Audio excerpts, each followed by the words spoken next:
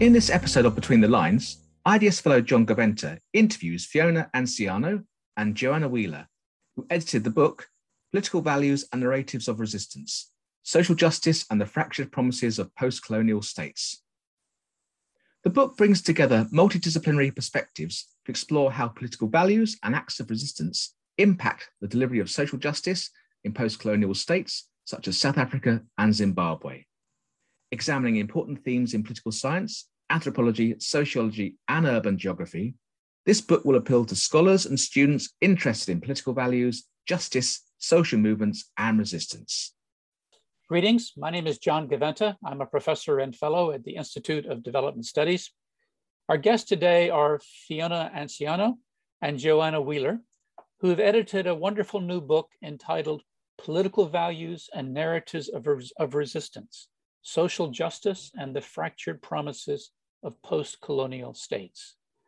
Dr. Fiona Anciano is Associate Professor in the Department of Political Studies at the University of the Western Cape in South Africa. And Dr. Joanna Wheeler is founder and director of Transformative Story and a Senior Research Fellow in the Politics Department at the University of Western Cape as well. Joanna is also a former IDS Fellow, and we welcome her back on this podcast. Across 10 compelling case studies in 4 post-colonial states, Brazil, India, South Africa, and Zimbabwe, this book provides a rich tapestry of why and how often marginalized groups protest and resist across a range of issues, be they around water and land, health and housing, livelihoods and legal processes, even foreign policy and global development issues. Fiona, maybe you could start and just tell us a little bit more about the core, what this book is about and the core argument that you are making.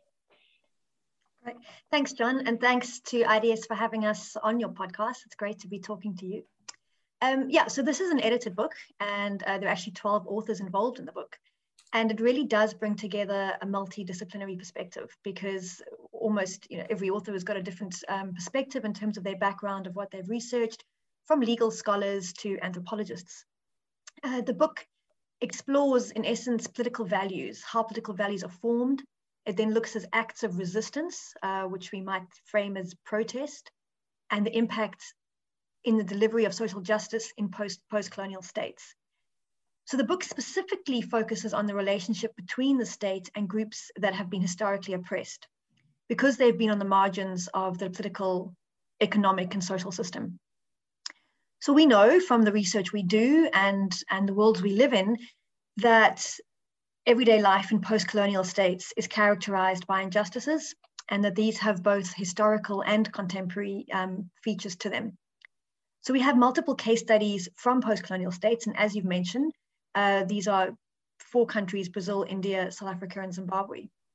So case studies will look, for example, at fishers in Cape Town who are accused of poaching. It'll look at residents in Bulawayo who demand access to water, the landless Adivasi in India. And the chapters then, using these case studies as empirical material, explore questions such as, what do citizens, and especially those from marginalized groups, actually want from the state? What are the political values that these citizens hold? How do we surface them? And how are they formed in the process of engaging with the state and through everyday injustices? So I'm just going to briefly clarify a bit about what we mean by the term political values, because when Joe and I started editing this book and writing the introduction, you can't just Google up political values and hope you're going to get a nice definition. It's quite hard to actually to conceptualize that. So we've drawn on the ideas such as nomos by Kova, who's a legal scholar. And this is the idea of a normative universe where social and political behavior is actually socially constructed, and that this reflects what society considers just. So in that sense, we've got a legal perspective. But we've also drawn on the concept of moral economy, where the idea of a legitimizing notion frames what citizens feel as moral or fair to expect from the state. And this reflects what they value both socially and politically. So these concepts help surface what political values individuals and groups in our case studies see as just or as right or as moral. And then we show how political values evolve with time and with place, and in relation to different socially constructed identities, including those we've come to study in contemporary society, such as race, gender, class, caste, religion, age, ability, sexuality, etc. And so as a result of these complexities, the volume does show that political values are not fixed and may not be legible actually through the democratic system. So building on the understanding of political values, the book then also asks why and how, in particular, citizens actually resist the state. So once we understand citizens' political values, what do they do with the political values? What examples of protest can we see? And what are actually less visible forms of resistance? And how do these reflect complex histories and power relations? And then finally, and Jo will talk more to this, it's her expertise, but the book explores how narratives and counter-narratives reveal the nature of political values and perceptions of what is just. And this is because if you want to make political values more legible, you actually have to explore narratives as a means of surfacing and articulating political values. So taken together, the elements then show the evolution of a post-colonial social contract. And many of the chapters and in the introduction, we conclude by thinking about what is the trajectory of the post-colonial social contract. Great, thanks, Fiona. That's a wonderful summary. In my own reading of the book, I thought this concept of political values was so important because, like you say, we don't really understand much about values and how they are shaped and how values link to action. We have a lot of generic sort of surveys of political values, but your work really goes deep and applies it to case studies. But Joanna, maybe you can tell us a bit more about what do you see as the gap that this book is filling? And how did you bring the group together? You have a very interesting set of authors, I think from these countries, Southern authors. What was the process of bringing this book together and what gap were you hoping to fill? I think that's a good question. So I guess, and it's sort of, the answer kind of links the two parts of your question together because the gap and I think the particular group of authors and how we came together are related. So this book, like many edited books, was a long journey, and this one was longer than some. Many of the researchers that were involved in this volume previously worked together as part of the Development Research Center on Citizenship, Participation and Accountability, which was based at IDS and led by you, John. And when it came to a conclusion, a number of the researchers involved we've continued working together on questions of democracy, participation, and citizenship. We've had a number of workshops and meetings and research agendas that we've been developing collectively over the past 10 years. And through this, we became interested in questions of moral economy, actually, initially. And we were fortunate enough to have a grant from the Rockefeller Foundation to meet in Bellagio, Italy.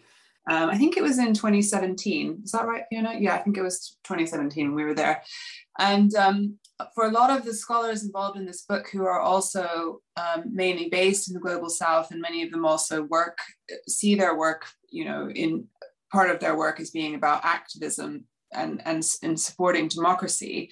I think there were a lot of questions about, for us, from our experience and from our research, of how democratic systems were really going to be able to keep up with what was happening in the world around them.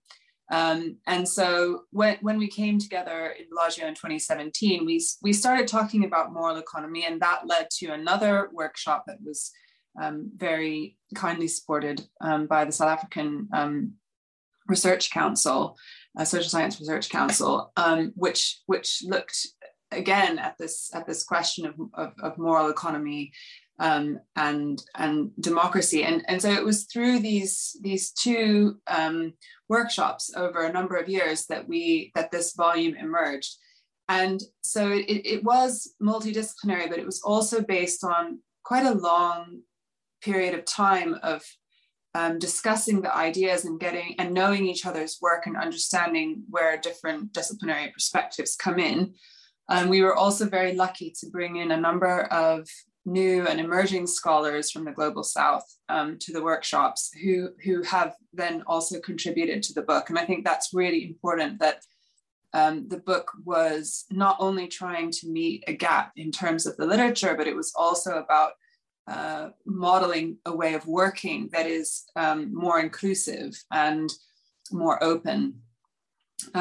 So when we came together in South Africa for the second workshop, there was a lot going on. Obviously, COVID hadn't happened yet, but there were other things happening. There was rising populism in Brazil. We had Bolsonaro coming into power on the back of many years of a much more progressive government in Brazil. We had the very complex situation in South Africa with the end of Zuma's time in power and the questions about the legitimacy of the ANC, the African National Congress in South Africa. In Zimbabwe, Mugabe's reign had ended, but it wasn't clear what that was going to lead to. And of course, in India, we had Hindu nationalism on the rise, and not just in those countries, but in many other countries, including the United States and the UK, many countries in Europe and other places around the world. So this sort of rise of populism, the visibility, the new visibility or new recognition that was being given to racism and colonialism in scholarship and in politics, and a sense of really people in a lot of the countries that we were working in are really fed up with waiting for social justice to arrive. And so I guess as a group, we were interested in what are the political consequences of this for democracy. And as you know, much of the literature focuses on procedural and representative aspects of democracy and the formal participatory processes, which are very important and do need to be studied. But having been part of some of that research ourselves, we were keen to go further beyond that. And we wanted to know what do the values that underpin the equation between citizens and the state mean in terms of people's lives, and what do they mean politically? So I think that what this book does is it recognizes the idea of multiplicity in governance, that there are multiple interwoven forms of governance at work, and there is also an important diversity to consider across groups of citizens.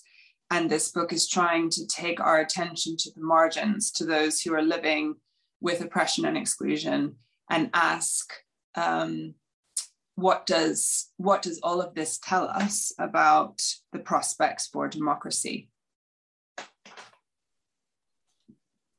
Excellent, very, very interesting. And you do that in a way that really grounds those big concepts. Again, something I like about the book, the big concepts of the moral economy and political values and social contract. You ground it in everyday lived experience through these case studies.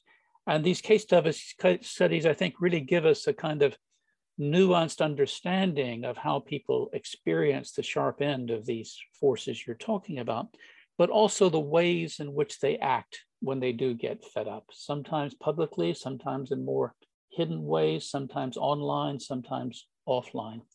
Could you maybe give us a couple of examples from these case studies of where you think you're getting this story of how people act and exercise agency in these difficult conditions when on the basis of their moral values? Yeah, thanks, John. I mean, I think that, to say partly why the stories are so rich is because there were a group of really excellent researchers writing these chapters. These are scholars with a lot of experience in the field, a lot of experience with doing empirical research. And I think that surfaces in the details in the chapters. So, I mean, there are quite a lot of chapters. So, there are 10 different stories. I'll touch on 3, and maybe Jo can also touch on some if she wants to as well. So we've got 2 chapters that actually look at the experiences of the Adivasi, the indigenous people in India. And Ranjita Mohanty's chapter in particular looks at the intense resistance to large-scale mining by the Adivasi, whose land, which they use for subsistence and their livelihood, is encroached on by mining companies for their own economic profit. So this chapter looks at 2 cases of Adivasi protests to large-scale mining by multinational mining companies. And the Adivasi have been resisting displacement from their land and their habitat that's been caused by large-scale mining for a very long time. So they are trying to assert their land rights and they are definitely a marginalized and poor group. And this assertion is at the center of their protests. And that chapter then unpacks how they have done that. Then we've got a very interesting chapter on water politics, actually. And this is a chapter that looks at the city of Bulawayo. Now, the city of Bulawayo has had water problems, well, since it was established. I mean, partly because it's in a semi-arid climate. And I mean, lots of places have water problems nowadays, but also because there have been rising levels of demand and these have not been met by adequate supply. So there are many disagreements amongst various stakeholders around ownership and management of water infrastructure. And also, interestingly, Bulawayo is a city that is run by the opposition party and not by the dominant national party in Zimbabwe. So between 2005 and 2015, there were 2 waves of protest that occurred that had a profound impact on citizen-state relations at both national and local government levels. And the first wave was supported by local city authorities because they were in the opposition party and they were backed by residents. So it was a joint kind of protest. And they directed their protest at the ruling government's decision to effectively transfer the management and ownership of the city's water resources to a central government agency. And this transfer was meant to improve, in theory, the water provision. However, the residents of Bulawayo and other cities that were run by the opposition regarded this decision about their common good, as they saw it, their water, as a paternalistic assault on their political autonomy.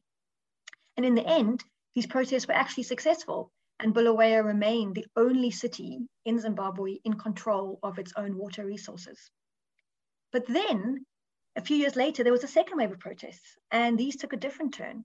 This time, people got angry with the city of Bulawayo's authorities, and because the city had decided to privatize their common good, water, by introducing prepaid water meters.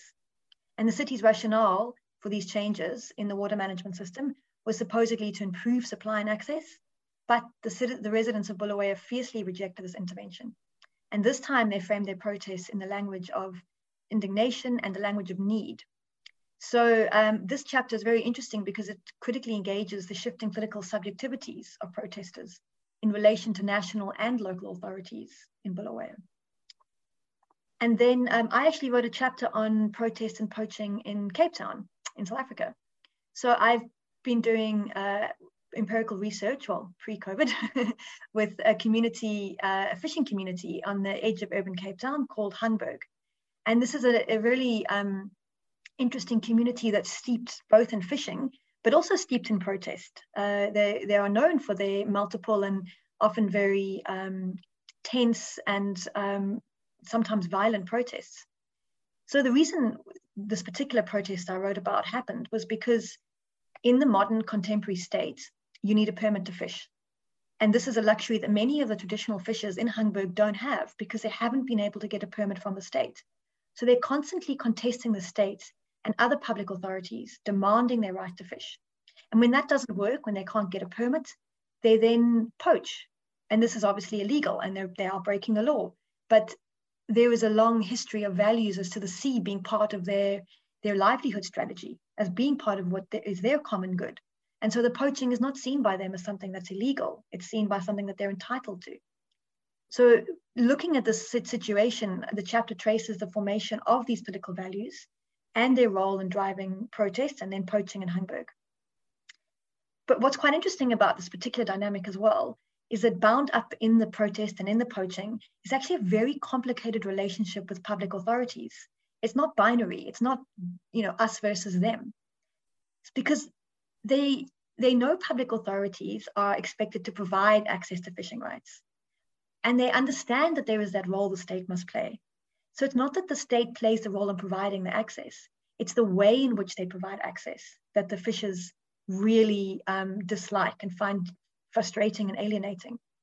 So you can then, the chapter then allows you to reflect on the complexities of the gray zones of governance that, public authorities are not always simply state actors or officials sitting far away from where residents live, and that actually they're always representatives in communities as well, because you're going to have local cooperative leaders who are responsible for putting lists together to represent who should be getting permits, and they live in the communities in which the fishers live. You may have local politicians who are engaging with state departments. So different actors move between different roles, and on one day they can be a protester, and the next day they can be in the authority in terms of looking at who may get a permit, for example. So, this then takes you to a conversation about the challenge of the social contract, and we can talk about that a bit later. And then the last example I wanted to share is a chapter by Ngwenya and Van Leers, because in their chapter, they've looked at a very different understanding of resistance and protest. And they argue that Western ontologies and epistemologies are actually limiting our understanding of the representation of values formation. So whereas in the previous chapters, you can see the fishers going to the streets and protesting, throwing rocks, and using quite visible forms of protest, in Ngwenya and Van Leers' chapters, they talk about the fact that we have to unlearn what we're used to seeing and what we're used to looking for in terms of the representation of values formation. And then we need to do this in order to read what they call resistant texts, which are essential for understanding the complexity of the social contract in the global south. And they give examples of what this may look like in beading work, for example, that women may wear. So I don't know if Jo wants to add any of her examples.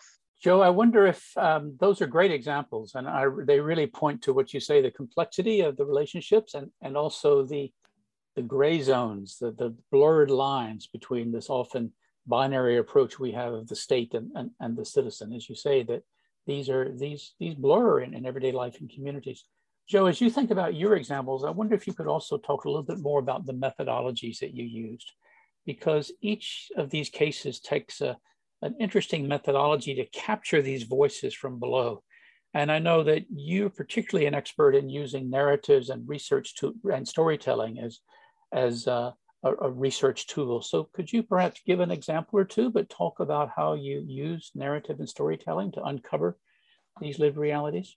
Yeah, so we have a number of chapters in the book and that deal with narratives and storytelling in different ways. And I think this was one of the innovative things about how this book came together, because from when we started really working through the sections of the book in our workshop in Cape Town, we had a focus on narratives even then. And I think that focus also helped us to recognize the importance of everyday experiences and think about how to relate those to the big questions about democracy and the social contract. So we were able to then develop as a sort of a cluster of chapters together that all use elements of narrative and storytelling in different ways.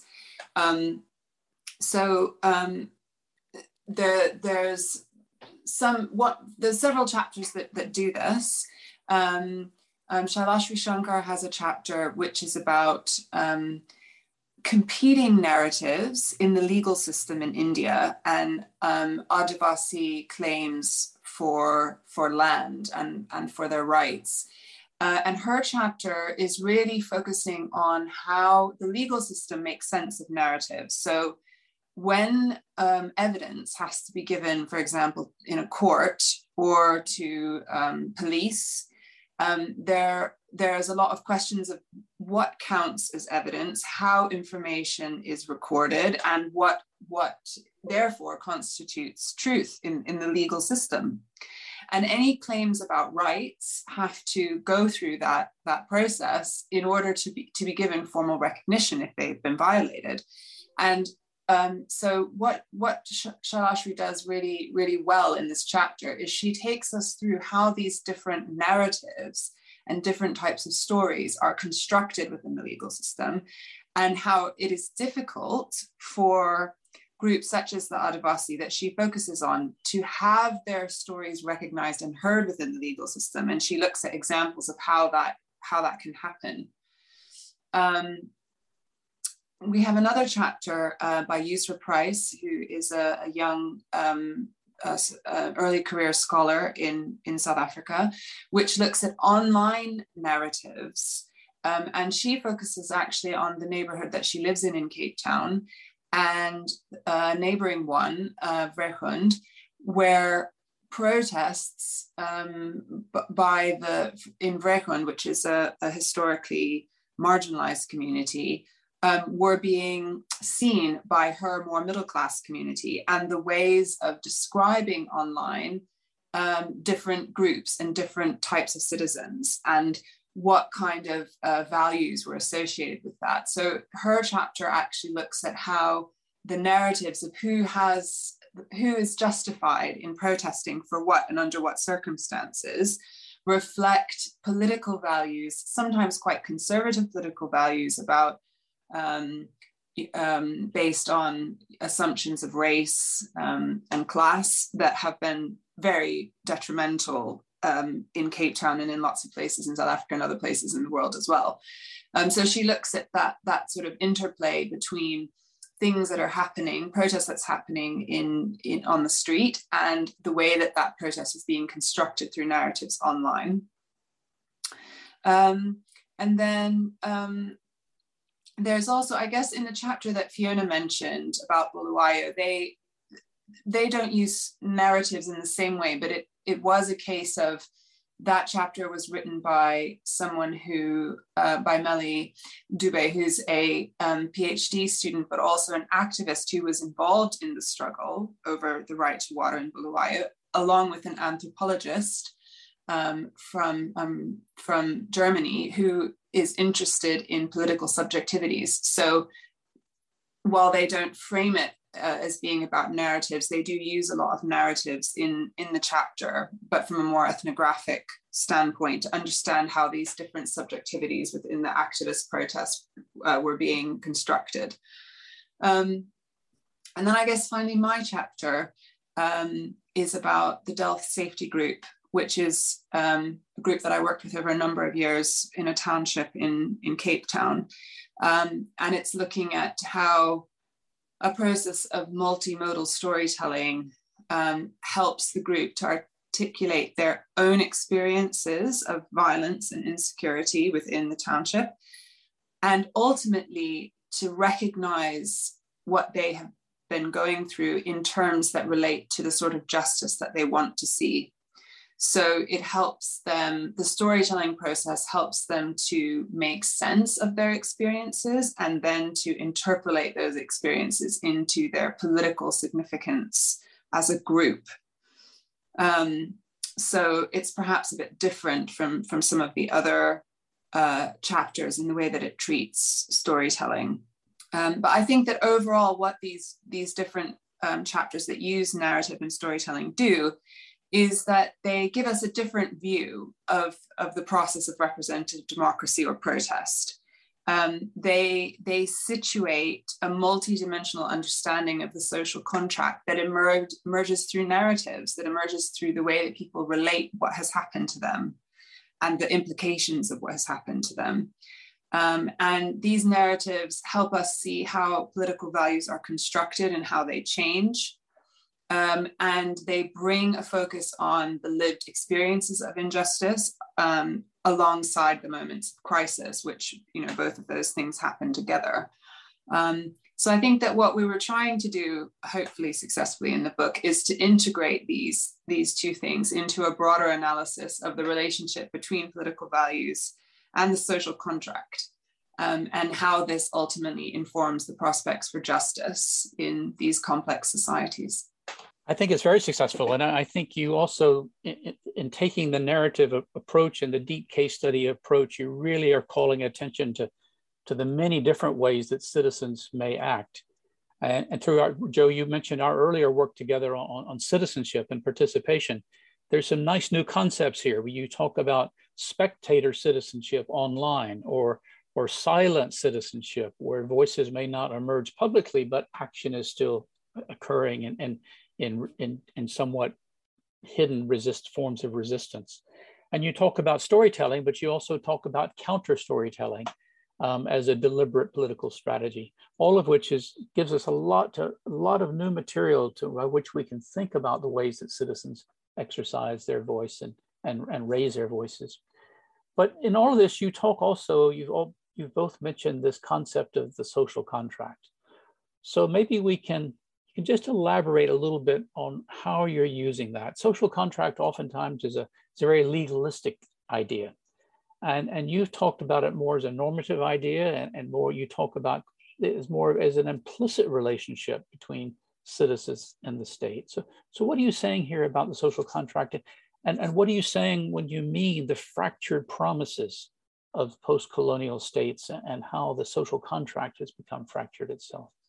I'll start off by saying using the term fractured was not easy to align on. We had multiple debates in our workshops as to, do we want to use the word broken? Do we want to use the word fractured? Because obviously it's not uniform across all cases and all contexts. But in the end, the group did decide actually fractured was a good way of capturing what has happened. So let me start by answering your question to reflect on how we use social contract. Well, again, there's so many ways, and I come from a politics background, so I was raised on, Hobbes and Locke and the social contract, and even with that background, it's very difficult to write about, actually. So we didn't have one fixed way of approaching it, but obviously we did go back to tracing the idea of a social contract, and even looking at rules. But essentially, arguably, whether you're in ancient Greece or ancient Africa or contemporary society, the governance of any society requires a stated or a constitution or an unstated set of norms, and that these guide and structure interactions between the state or between rulers and society. So we started from that premise, a set of norms that guide the relationship. And we did take the perspective that a contract between state and society does reflect a normative world. And this is based on narratives, which in turn may be translated into codified paradigm, into a constitution, for example, or law. So using that framework, we then had cases where we were able to show that the basis for political order and its allied responsibilities and the expectations of the state are created by varied and often competing social groups. So I think it's quite important to just note here that we don't, in any of the chapters, in any of our introduction or any of the framing, ever lump people together as one group of marginalized or one displaced, for example. Or we recognize there's a lot of nuance within whichever group you happen to be researching. So yeah, there's never just one set of meanings attributed to the nomos or to the norms, or one way in which a social contract is established or interpreted. So it's necessary to think beyond a rigid notion of the equilibrium or the social contract. And this can imply that they're historic or fixed values, but it can also imply that these values are changing over time. So our case studies also demonstrate, when we're thinking about the social contract, obviously, what do we mean by the state? And this I spoke about earlier, and this came through strongly in my chapter, but in many of the chapters, that there is no singular version of the state or one public authority. In Laura's chapter, Laura Weisbusch's chapter, she actually looks at different civil society actors trying to influence BRICS policy. So she's actually looking at international relations. And here she talks about different groups that have different names. One, for example, BRICS from above, that includes state officials, the private sector, and government-affiliated think tanks. So even in that context, you can see there's a break in the dichotomy of state and non-state actors. They'll often overlap. So we've shown the political values and public authority aren't fixed in a post-colonial context, and a social contract implies but it does have to imply some form of common political values. It's not completely nebulous. Our cases show that these are based on some key expectations. So where did these key expectations come from? In the 4 countries we look at, each had a new constitution, and Zimbabwe's was as recent as 2013. And this constitution encodes a new social contract. With each of these, an articulation comes of what rights can be demanded from the state. And this does connect to ideas of social justice. So each of the countries we look at, to varying degrees, in their founding documents, pledge to address racial and caste inequality, social historical discrimination, provide fair access to livelihoods, et cetera, et cetera. And so there is also that benchmark one can turn to. So I hope that helps you understand how we approach social contract. And then if I reflect on what do we mean about it fracturing. So, you know, we did agree as a group that these contracts, these social contracts are not broken, that it's not the end of the road. Even in, I must say, you know, South Africa has recently had quite a profound challenge to its social contract. In July, we had riots in many parts of the country, and those riots actually reflected the most profound fracturing I've seen in post-apartheid South Africa, where thousands and thousands of people completely abandoned the rule of law. And however, it's not broken because they went back. The rule of law was established. It wasn't long lasting. It was temporary and it was short. So in the chapters, if providing redress for social injustice is a key expectation that citizens have in relation to the social contract, it is clear from our case studies that this is fracturing because the cases describe many advances made in support of justice. However, there are deep, deep injustices that still persist. So S.J. Cooper Knox chapter, for example, shows how one form of social contract was established in South Africa when the incoming ANC government created what she has called a moral economy of citizenship in 1994. And this summoned citizens to adopt a politics of patience. Basically, the constitutional order provided citizens with strong socioeconomic rights, as well as political and civil protections, but these were prefigurative. The values were co-constructed in the anti-apartheid struggle, but they required citizens to wait, to be patient, to take their turn, to think to the future for their freedom, for their dignity, for their equality. And then we also have Vera's chapter, Vera Chatanculo. I can never say that right because my Spanish isn't good. But Vera's chapter, she argues that in the 1988 Brazilian constitution, that here there was a new contract between citizens and the state. And here the legitimacy of the state was linked to its capacity to assure the development of citizens' capabilities. And her chapter looks particularly in relation to the right to health services. So new political leadership in the form of a right-wing conservative president may undermine this contract, she argues. And she predicts that this may lead to a growing social protest, and we have indeed seen that in Brazil, if progressive forms of health provision are eroded. So those are just two snippets, but our case studies across all the chapters raise a series of important issues. First is the extent to which these social contracts, in their moments of conception and their future iterations, reflect an elite, a hegemonic project, or are they actually co-constructed? Are they actually reflecting a developmental agenda? South Africa certainly claims to, but often it doesn't follow through, or citizens don't feel like they've actually co-constructed the contract under which they live. And then second, we ask, in the context of post-colonial states, the temporality of the social contract is really important. And again, S.J. Cooper Knox highlights the importance of this when she shows that the social contract embraces this prefigurative idea of social justice, rather than an historically established and embedded social contract. So political struggles that want to preserve what has already existed are fundamentally different from those that hope to realize what is not yet materialized. And in cases where both are perceived to be fractured, the social contract is damaged. And so then third, we look at who do citizens turn to uphold the social contract in contexts where there are multiple public authorities. And where there are multiple public authorities, including the state, community representatives, political parties, all of them hold authority to maintain the social contract in order to deliver a form of social justice. Where there are multiple governance actors, where do citizens turn to in their claims for social justice? And so these are some of the complex questions that we don't resolve, but they do point to the importance of the social contract.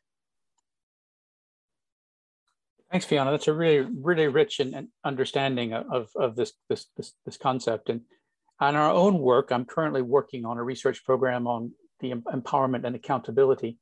And I think, as we've discussed before, we're finding very parallel themes, particularly of the multiplicity of authorities.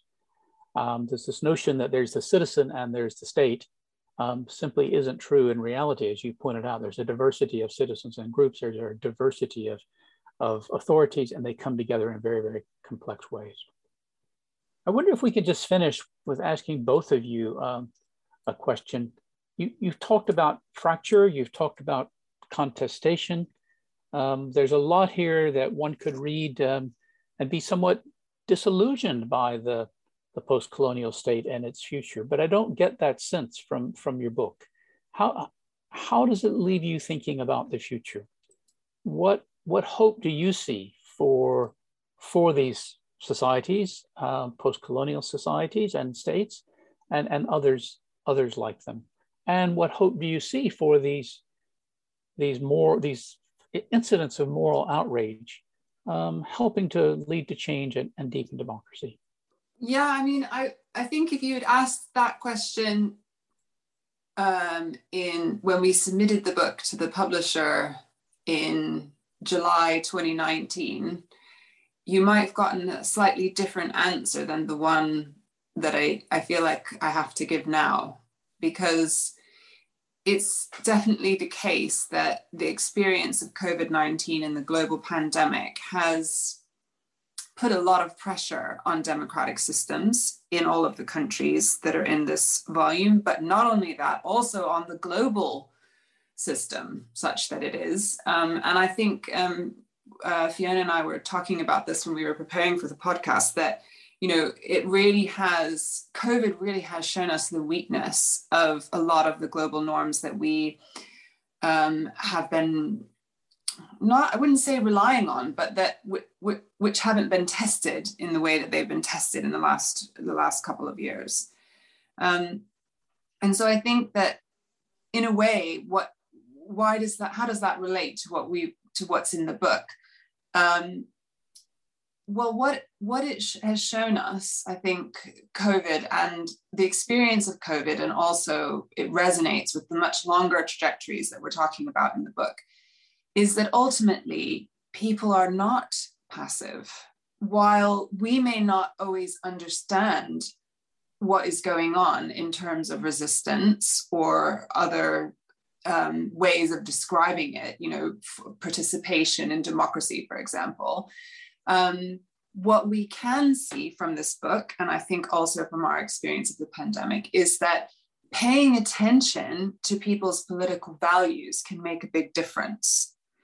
And working with groups to build those values and build the legitimacy of the public authorities that are responding to those values can revitalize democracy. And there are new ideas about what is just that are constantly being formed and reformed. And I think the experience of the pandemic, again, is a really good example of this. If you think about what happened here in the UK in terms of the lockdowns and the levels of support and legitimacy that those each had, it was in part to do with implicit understandings of what was right and what needed to happen to take care of everyone in society and to take care of the health service.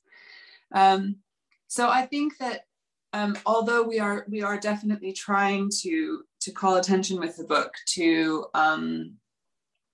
the risks and the dangers of very divided and unequal societies and what that means for democracy, we're also equally trying to call attention to the importance of understanding what political values mean to people and how that informs different kinds of struggles and what that can mean for new and different ways of seeing how democracy can happen. So I think it's optimistic overall in the end. Fiona, a final word? I mean, I would mostly just like to echo what Joe is saying, is that, you know, what I found really heartening about the research and the studies that we have in the book is that citizens act, they care, and they take their time and they put energy in to building institutions, to demanding rights. And so it isn't passive. And I think that democracy is still relatively new in our big history as humans, as sapiens. So this is something we have to take time to forge. In terms of the impact of COVID, I think, definitely has had a significant impact on how citizens are able to form, to meet, to resist, to demand. And it's surfaced for me the real importance of institutions, of democratic institutions. And I'm hoping that past behavior is a good indication of future behavior, and that as soon as lockdowns are less onerous, that those kinds of mobilization that will support building strong institutions will kick back into place. I think those are wonderful conclusions, and do bring a sense of hope for the future. To answer my own question, when I read the book, there's, as we know, this last decade has seen a huge rise of protest around the world as a form of engagement. Some literature sees those protests as a breakdown, as a failure of democracy, as a risk to democratic order. But I think in the book, you don't represent them that way. You see them as the best hope for renewing democratic institutions, for constantly renegotiating the social contract in the face of the huge challenges that it faces, that we face. And I think in the way that you've answered these questions, and as the chapters also bring to life, is concepts like the moral economy and the sense of fairness and justice aren't static concepts. They're constantly being renegotiated in rapidly changing times. And it's that dynamism of citizen action and renegotiation which comes across so strongly in the book. So I hope for our listeners, these snippets will give you some idea of why I think this book is such a valuable contribution to the literature. Many thanks to the editors and the contributors, because Joanna, as you mentioned, you've not only given us really rich case studies, but you've modeled a very collaborative and inclusive style of committed scholarship. And that model also, I think, represents a hope of how academia and how committed research can, what we call at IDS, engaged excellence, can also contribute to a more just and democratic world. Thank you for being with us. Thanks for listening. Please subscribe and share to help us spread the word. Do you have a great book we could feature in a future episode? Then get in touch on email at betweenthelines@ids.ac.uk.